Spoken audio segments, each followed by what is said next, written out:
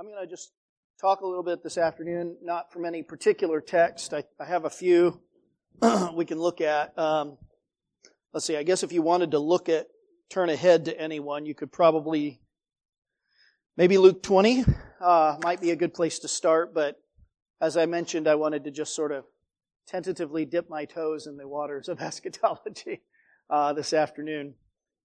In response to a couple of comments and questions that I had recently, so just thought I'd share some thoughts about it. Somebody asked me recently about James White. Some of you have heard the name, maybe, or I would guess most of you have at some point.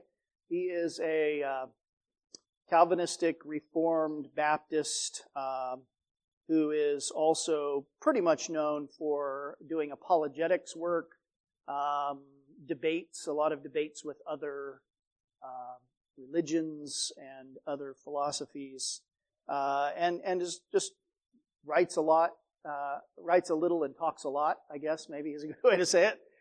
Does a lot of talking. He has a blog, or not a blog, what's a radio thing? Podcast, yeah, that's what I was thinking, podcast. So some of you listen to that. Super, super long, so I don't usually get to hear it all. But he likes to ramble on about all kinds of things. Anyway, recently he created a very small internet sensation when he announced his conversion from amillennialism to postmillennialism. And so I had 2 or 3 questions about that. Just mainly, have you seen it? What do you think about it? So I don't know that it's worth too much, but I'd like to tell you what I think about it, or what I think the Bible says about it. So I did get a chance to go and watch the video in which he sort of announced this shift in his thinking. He did it at his church there in Phoenix, Apologia Church. And that was, it's online. You can go back and watch it. I forget what the actual title of the video is. But he went through basically 4 texts in the period, over the course of that sermon. The first was Psalm 2, and we're not going to look at any of these really, but Psalm 2, I mean, I know most all of you are familiar with it. The Lord is speaking to His Son, and He tells His Son that He should ask the Father, and the Father would give to Him the nations as His inheritance, and the end of the world as His possession. And White was making the point that God has promised to give to Christ all of the nations, not just a few people, but the nations of the world, as to be under His authority. That He has given to the Messiah the rule over kings and rulers of the earth, as the wording of Psalm 2 says. So that the rule of Jesus Christ is, it has political ramifications then, right? Over kings and rulers of the earth. Psalm 2. Second text he looked at was Psalm 110, in which the Lord, this is the one, I think I mentioned it a couple weeks ago, probably Easter. The Lord says to my Lord, sit at my right hand until I make your enemies your footstool. Very, very familiar passage. One of the most quoted in the New Testament. In that passage, the Lord tells His Messiah to rule in the midst of His enemies, which White was making the point that Christ's rule over all of His enemies is not one in which He just comes and wipes them all out so there's no enemies, and then He rules. But He rules now in the midst of even those who are in opposition to Him. He rules over them. And he made reference to the passage that says, rule until your enemies are made a footstool for your feet, as an implication that it implies that the Messiah's rule is ongoing and in fact progressive, where Christ is progressively conquering His enemies. Then he went to Isaiah 42. I'll probably have to go a little faster here, but Isaiah 42, the first 4 verses, he noticed there that the Messiah's ministry is characterized not by loud self-promotion, but by gentleness. He will not lift up his voice in the streets. A bruised reed he will not break. A faintly burning wick he will not quench. And of course, Matthew quotes that passage in his text when we went through it. I think it's 12 maybe.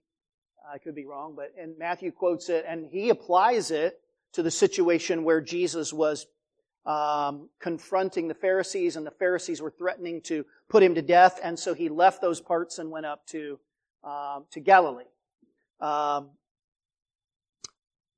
end of that passage, verse 4 in Isaiah 42, says that the Messiah will not grow faint or be discouraged until he has established justice in the earth. And he made the point that the only way you can envision the Messiah being tempted in any way to be discouraged would be if there were this ongoing opposition. If he just comes in the end, kind of sort of full out style, blows away all his enemies, then there's no enemies that are fighting against him. But this is progressive, ongoing furthering of his kingdom in the face of opposition. And then finally he went to 1 Corinthians 15, which of course just makes reference really back to Psalm 110. Paul writes in quoting that passage that God has put all his enemies under his feet, and that a reminder that he must reign until all his enemies are under his feet. And then Paul says, and then will come the end, or then comes the end. And then he says, and then death will be, I forget the exact wording, but done away with. Death will be defeated. The last enemy, which is death. Which of course at least should tell us that there is one enemy still to be utterly annihilated when he comes. So one enemy, namely death, is not done away with until he appears. All of this, White was saying, and I think in essence, really I agree. I'm getting ahead of myself. But that Christians ought to have a great hope. That we ought not to be pessimistic. That we ought to be encouraged by the promises of Scripture. If God has promised us this to His Son, do you not think He will deliver on it? Absolutely He will. And of course, right now, I know you're watching the news, reading everything that's happening. It doesn't feel very encouraging. It feels really, really discouraging some days. And I would say that there is an excellent section of the video. If I had time, maybe I'd have put a clip here, but from about 56 minutes and a half to 59 minutes and a half, it's just really wonderful, where he talks about how even the discouragement that we see now, he envisions a way that could end in hope and the growth of the kingdom of Jesus Christ. Just a really beautiful, heartwarming, encouraging section. So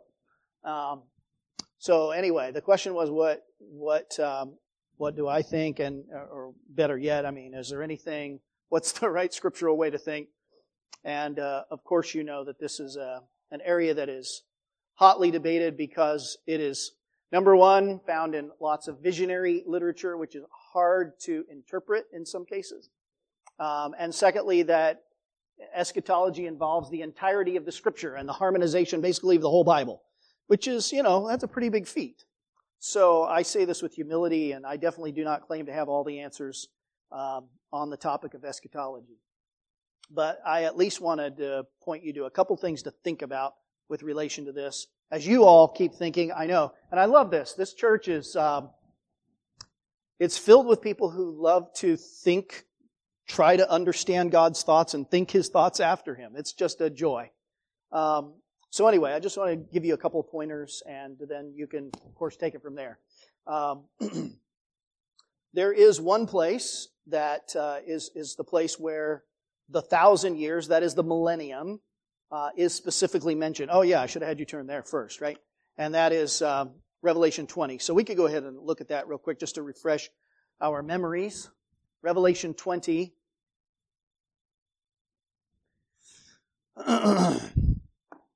All right, beginning in verse 1. And this is definitely no detailed exposition of this passage, but just to put it in front of us. Then I saw an angel coming down from heaven, holding in his hand the keys to the bottomless pit and a great chain.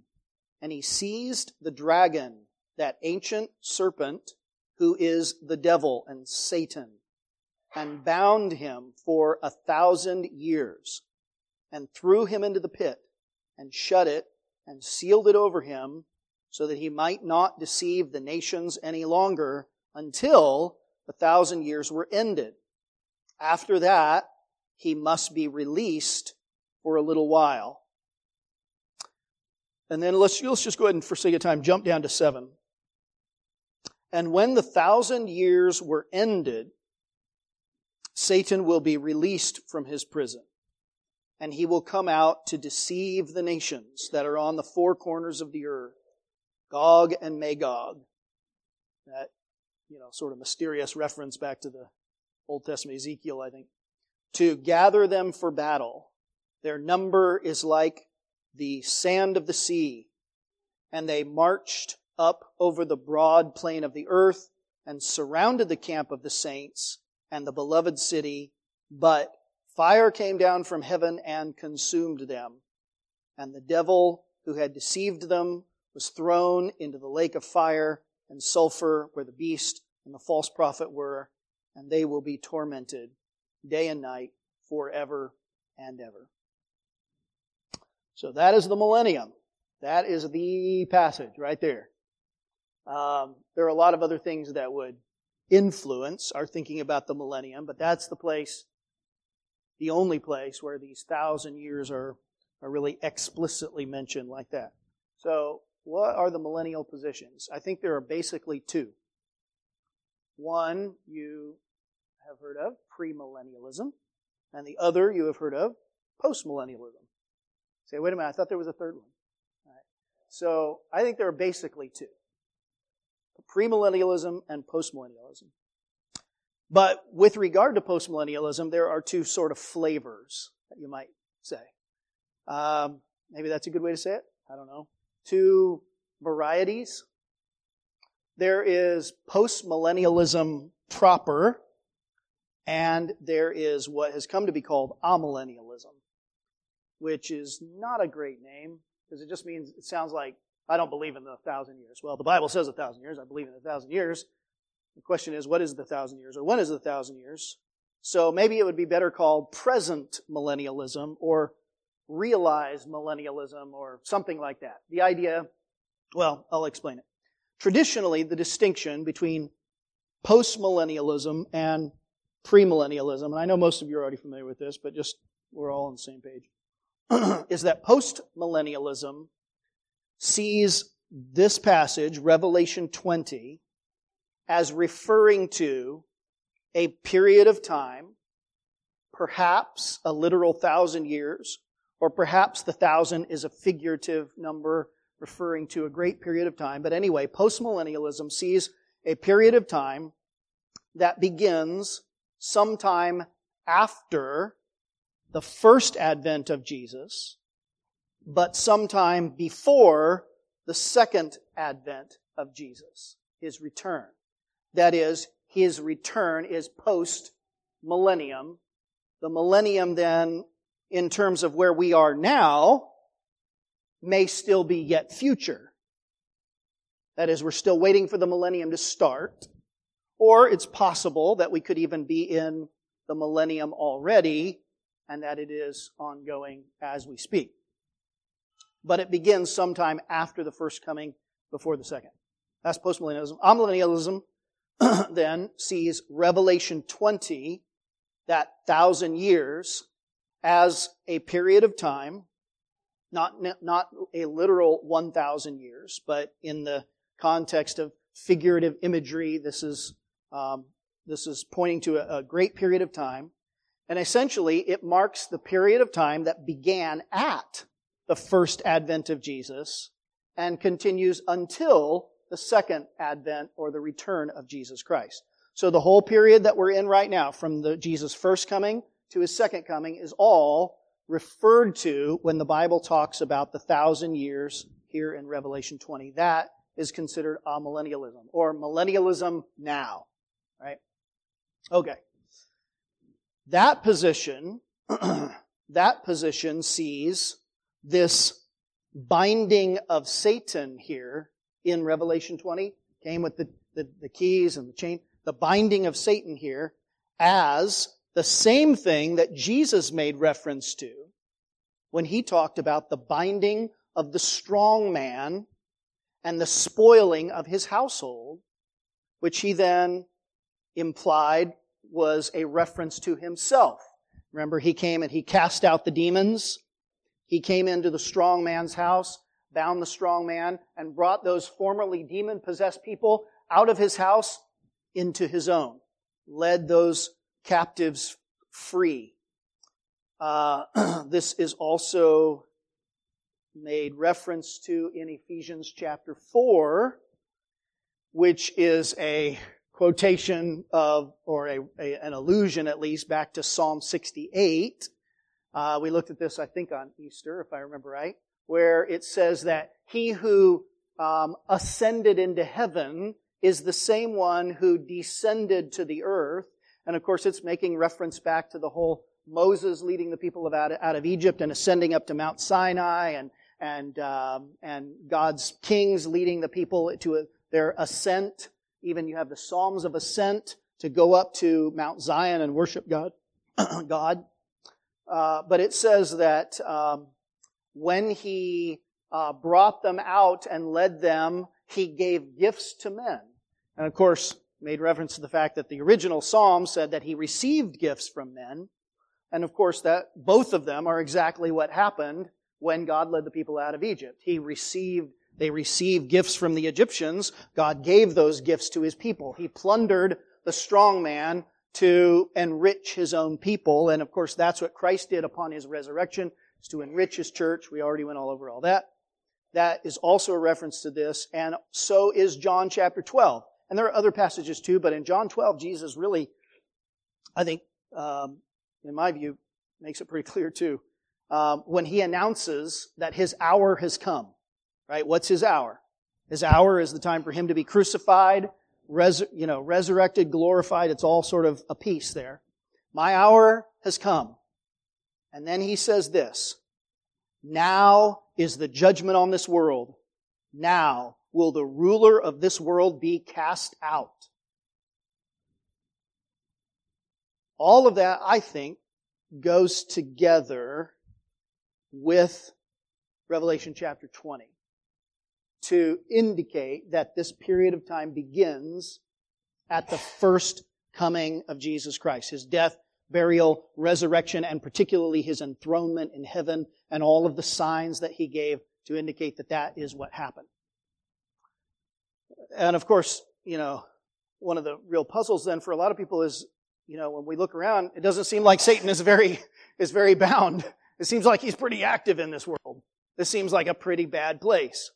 And we read a number of passages that talk about the activity of Satan. He walks around like a roaring lion, seeking whom he may devour, right? He doesn't seem bound. He doesn't seem cast out. And I think that's because of the fact that this is imagery that's being used to communicate something in particular. And sometimes you use different imagery to communicate different aspects of a truth that are all true at the same time. They're just different aspects of the same thing. So, for example, Jesus is said to be our great high priest, right, before God.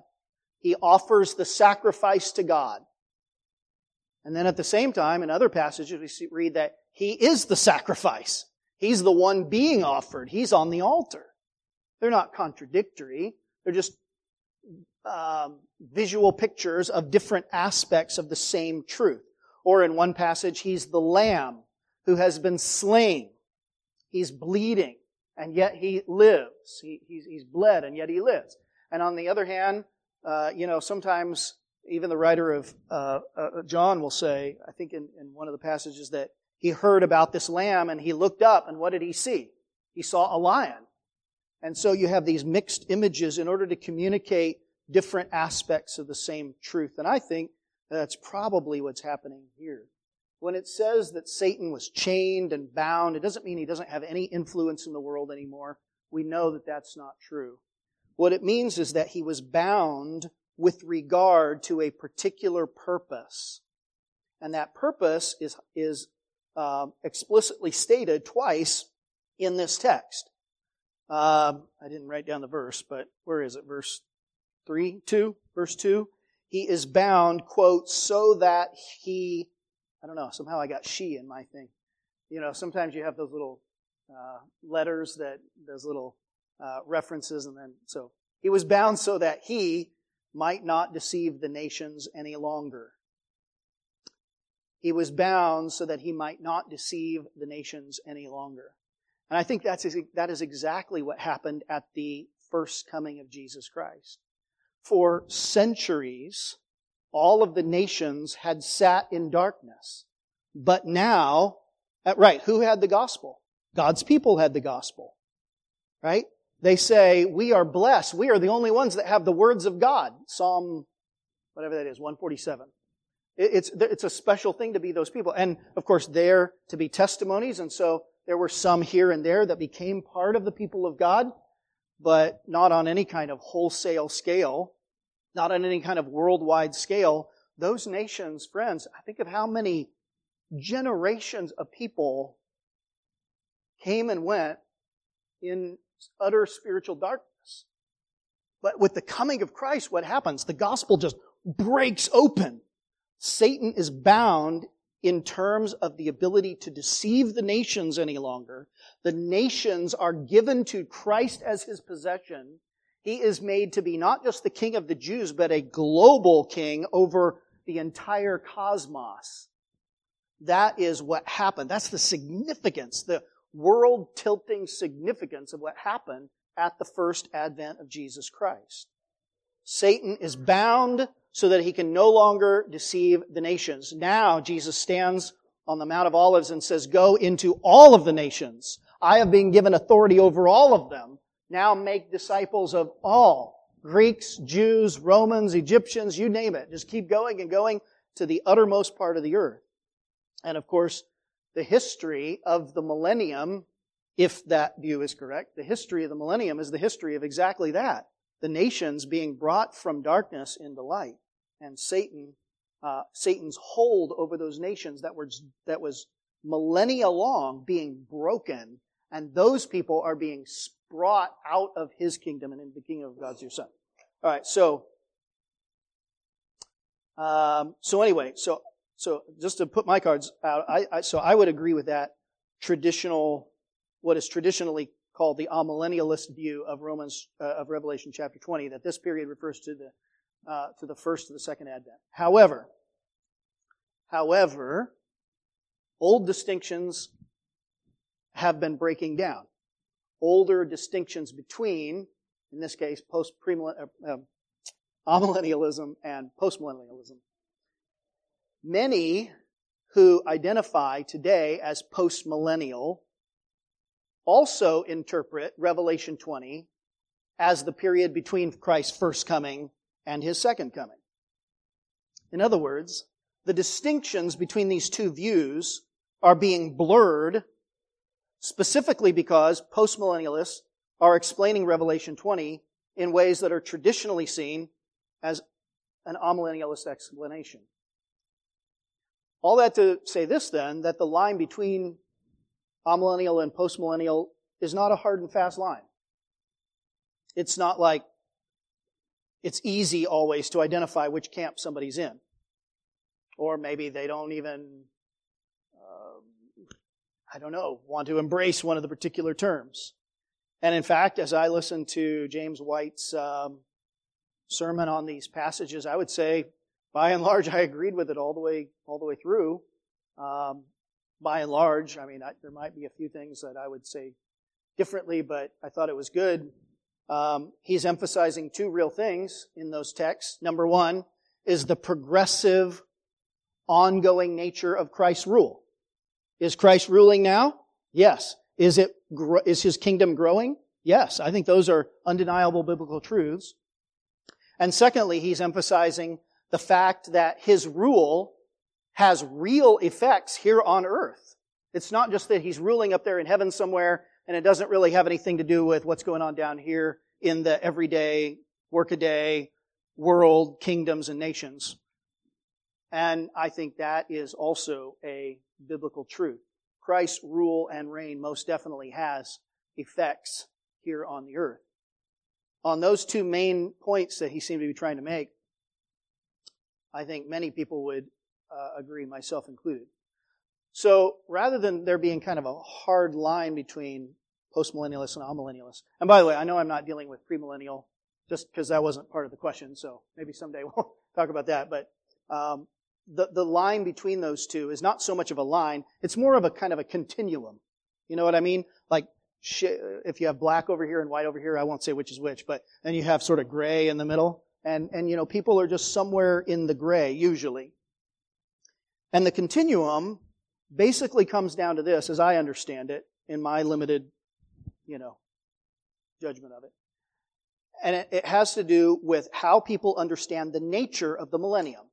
That is, what the millennium will look like.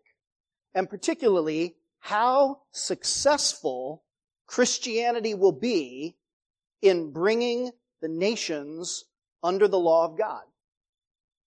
At least as White's articulating it. I think that's kind of the continuum where you would have differences. So on the one end, you'd have people who believe that in the millennium, if that's now, then that's now.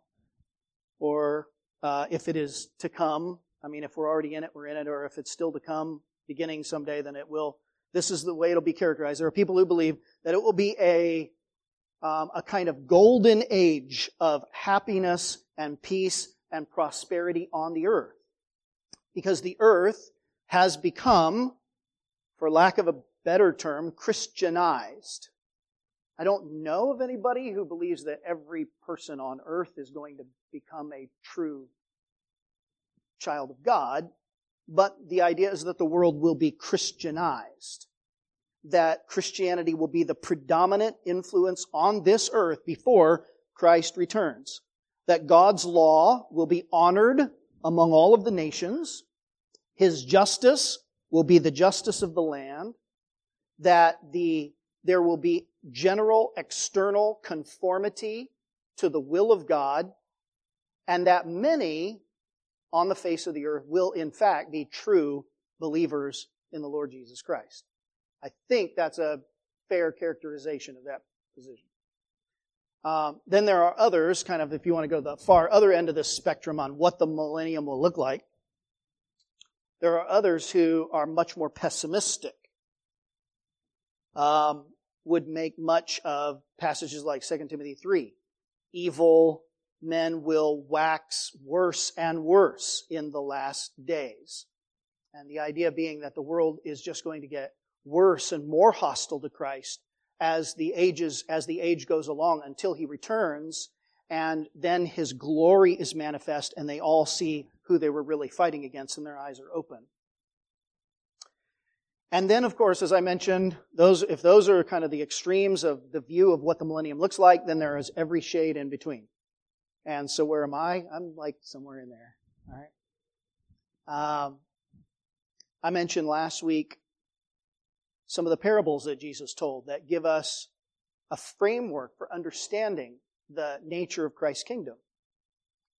The parable of the mustard seed, right? Jesus, the little mustard seed, the gospel starts out small. He said the kingdom of God is like that. God's kingdom is like that. And what happens to the little seed? You put it in the ground, and it grows and it becomes a tree that the birds of the air can nest in. Or the leaven, he talks about the leaven, a little bit of leaven that you put in the lump and the whole thing is influenced. Or the rock cut out without hands that comes and crushes the kingdoms of the earth, and then it grows of its own into a mountain that fills up the entire earth. And of course, White's comments were all along the line of the growth of the kingdom of God. And friends, I think that that's right. I think we ought to be optimistic about the gospel, about the power of the gospel, and about the growth of Christ's kingdom. God will give the kingdom to His Son. He will rule in the midst of His enemies. But I also want to say 3 reasons why I doubt that this means quite the golden age that some people might think, if that golden age is said to happen before the return of Christ.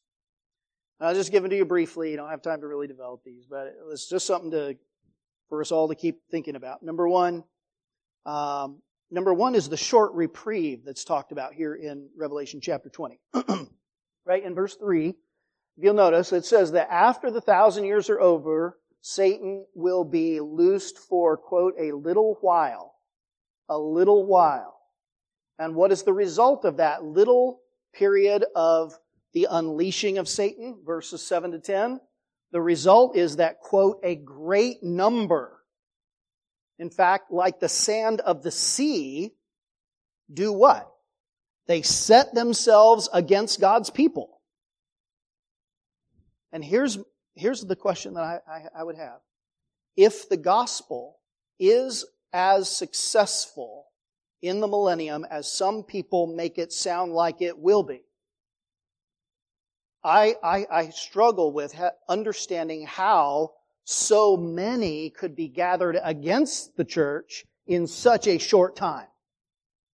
So there's one thing that I think at least, and I'm sure there's, people have their explanations for that, but I've never found one that's helped me kind of get over the hump there to say, or at least I should say that it's a counterbalance to where I am on this spectrum.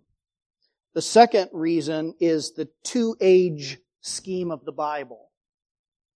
And what I mean by that's why I said Luke 20. I think this is the basic eschatology of the Bible, is that there are 2 ages. There is this age, and there is the age to come. You want to say, we have all of these schemes of eschatology, right? Pre-tribulation, post-tribulation, mid-tribulation, premillennial, postmillennial, amillennial, and we have all these. Well, the Bible. What is the Bible scheme? The Bible scheme is this age and the age to come.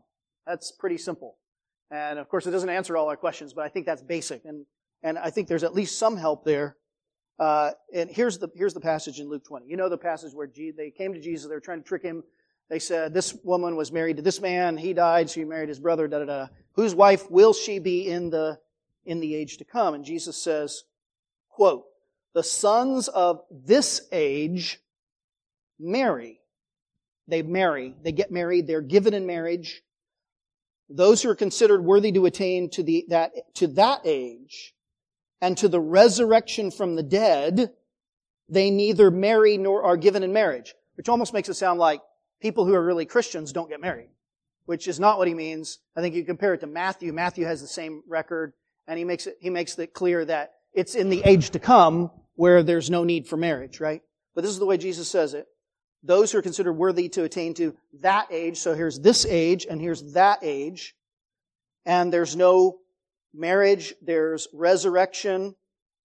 Verse 36, so that they cannot die anymore in that age, because they are equal to the angels and to the sons of God, being sons of the resurrection. So here's the 2 big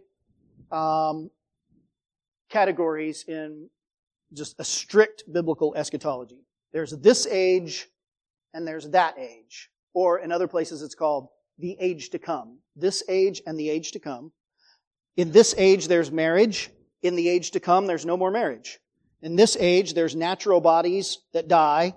In that age there are sons of the resurrection equal to angels who cannot die anymore. And thus no need to propagate the species through marriage. Now the age to come, here's an interesting wrinkle in that scheme. The age to come intrudes into this present age in the last days of that age, which I take to be a reference to the entire period between the first coming and the second coming. I've said it many times. People say, are we in the last days? And my answer is, yes, we're in the last days. Because Hebrews chapter 1, in these last days, God has spoken to us by His Son. There's the age of the prophets, now there's the age of His Son. This is the age of His Son between the first and second advents. The age to come has intruded into this age such that right now we're sort of in an overlap between the present age and the age to come. Still living in this present age, and yet citizens already of the age to come by virtue of the crucifixion and especially the enthronement of Jesus Christ. This is the scheme. This age and the age to come, the age when there's no marriage and there's no death. But here's how this age is characterized in the Scripture. Galatians chapter 1 verse 4, this present evil age. 2 Corinthians 4:4, Satan is, quote, the god of this age. Romans chapter 12 verse 2, don't be conformed to, quote, this age. Now we belong to the age to come, and no doubt the glory of that age to come will shine forth in this age to a greater and greater degree. But the nature of this age doesn't fundamentally change. It is always a present evil age. I think that, as I understand it anyway, that's how I think I'm not at that end of the spectrum that says it's going to become this almost another age before the age to come. And then the third thing that puts me sort of in this middle place is what I think is a paradigmatic parable. That's a nice alliterated way to say it. I think we ought to agree with this image that the kingdom of God grows in the world. The gospel will go forth. It will be the power of God. God will bring His people into His kingdom. The influence of that will be unmistakable. I mean, if somebody's truly saved, they're not going to be the same kind of dad they were before they got saved, right?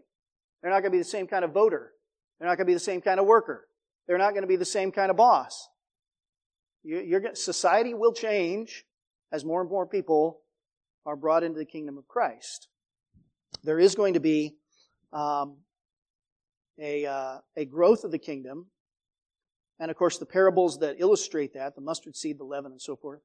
But there's another parable that adds to that picture. And that is the parable in Matthew chapter 13 of the wheat and the weeds. Remember that one? And in that one, Jesus specifically comes back and explains it all, which is super helpful. Because the parables are like, if you have eyes to see, we should be able to see, but some of our vision, all of our vision is somewhat dim. So thankfully, He does come back and He gives us this explanation and we go, got it. That's super helpful. And this one, He says, okay, remember the guy went out, he sowed good seed in his field, he was waiting for the harvest, and then the crops started to come up and there's weeds in the midst of the wheat. And the servants say, hey, should we go out and try to yank out all the weeds? And He says, no, wait until the end so you don't pluck up the weed along with the weeds and let them both grow together. So here's Jesus' explanation of the parable. The field is the world. So one thing I take from that is that Jesus is not talking about the mixed nature of the church. The church is full of believers and non-believers. Right? There may be other passages that, would deal with that. But in this case, I think He's talking about the world in a broader sense. And then He says the wheat is the sons of the kingdom. Those are part of the kingdom of God. The weeds are the sons of the evil one. And the harvest, He says, is the end of the age. In fact, He goes on to help us in case we're wondering about maybe this age ended before the end of time, because, that's a debate, actually.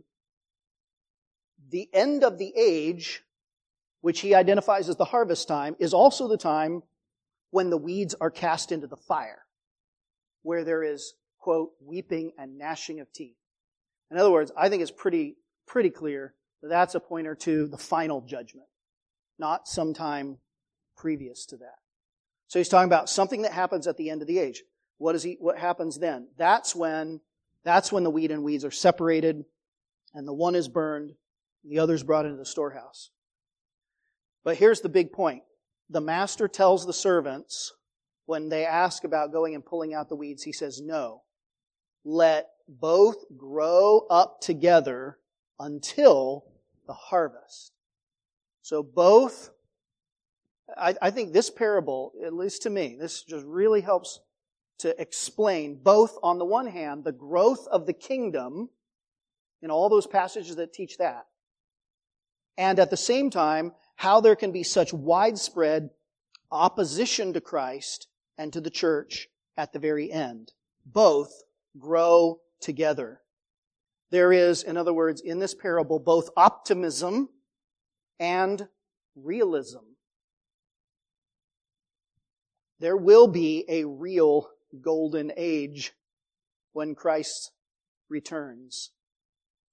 But I think we are biblically warranted to expect something less than that. In fact, I guess everybody would say it would be something less, but considerably less than that before He returns. Now, if I'm wrong, this is the good news. If I'm wrong, then I get to be super happy, because the whole world becomes Christianized, and everywhere you go, God's law is kept. Man, I'll just say, whew, praise God, I was wrong. This is wonderful. So I'll be happy to be wrong.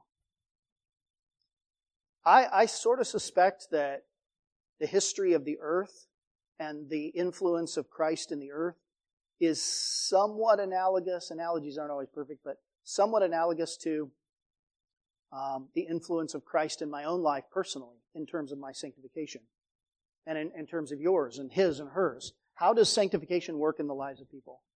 Well, there are some that produce fruit 30-fold, some 60, some 100. There's none that belong to Christ who don't produce any fruit. They're burned. But there are different levels of fruitfulness among the people of God. There are also different levels of fruitfulness at different times in my own life. Like today I might be 60-fold and tomorrow 30-fold. And the next day after that maybe 100-fold. And, my inconsistency makes me sad, but well, here's the point. I don't think anyone will ever reach or attain what sometimes is called sinless perfection, which is not, if I understand people who argue for that rightly, does not mean that those people are not sinful, that there's no innate sin or inherent sin at all. It just means they believe that people are it's possible for a Christian to get to the point where you don't consciously sin anymore. Okay?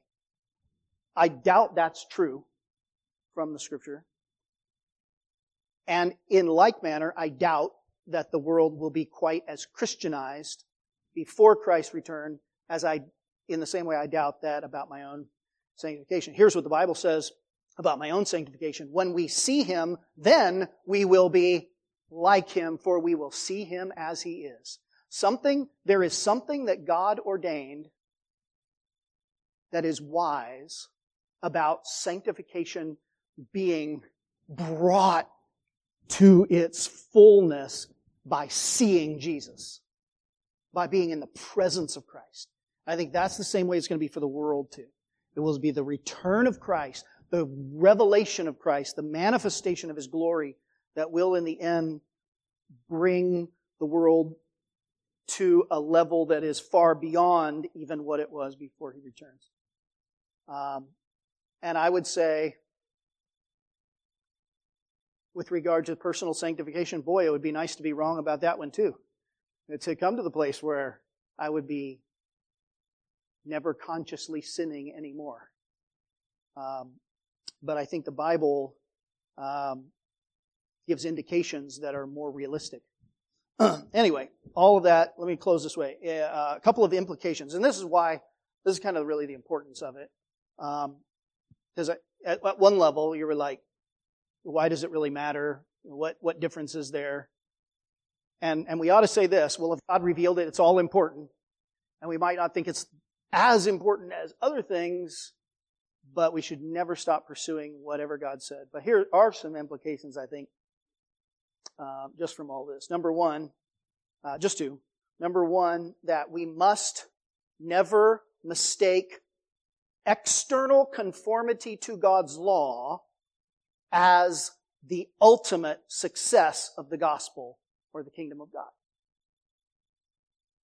I think we should not mistake external conformity to the law of God as the ultimate success of the kingdom or the gospel. And I think everybody would say that, right? But it's just, I think it's highlighted in this, with these considerations.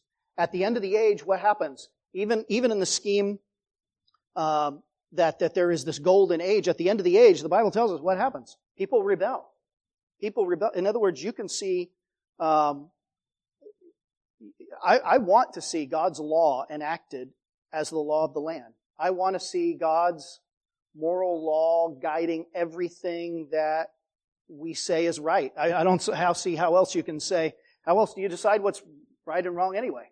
Take a vote of unregenerate people? God's law is the law, and I hope it becomes, I hope the law of the land becomes in conformity to that. But I would never want to confuse that with the ultimate goal of seeing the law of God written on people's hearts. Because you can make them conform outwardly, and still at the end of a millennium, they raise their fists against God Almighty and against His Son. The second implication is this, that I think the Bible teaches that we will never outgrow our need for a theology of suffering. We will never outgrow our need for a theology of suffering. And of course, right now, that's a given. We're all like, yeah, suffering seems kind of imminent almost. But where and when things become more positive, we can't lose sight of this. We need, to say it another way, we need a theology that is, on the one hand, both optimistic about the gospel, about the power of God, about the growth of God's kingdom, the kind of optimism that encourages engagement with the world. Engagement with the world on the terms of the gospel and all of the implications of the gospel, rather than something that leads to isolation from the world and pulling back, the kind of hunker down and wait till God gets us out of here mentality.